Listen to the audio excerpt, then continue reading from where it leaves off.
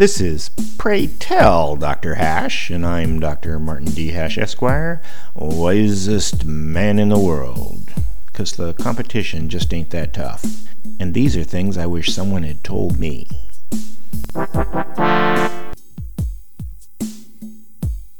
Today's topic, Feminist Concepts. Feminism is a tough review, but let's try anyway. 1. Wokeness is to America as Christianity was to Rome. 2. Those who are not yet woke are the walking woke. 3. The thing critical race theory lacks is critical thinking. 4. Systemic racism is racists who don't like the system. 5.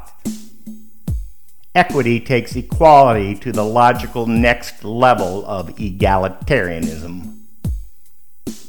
6. Feminism doesn't care if it ends up emasculating boys. 7. Women are authoritarians because they're raised that way. 8. The future is female because the males aren't doing anything about it. 9. Incels won't stay that way forever. 10. The U.S. is only a failed state from a male point of view. You may get your news somewhere else, but take your advice from me, the wisest man in the world. For more, see my website at martinhash.com.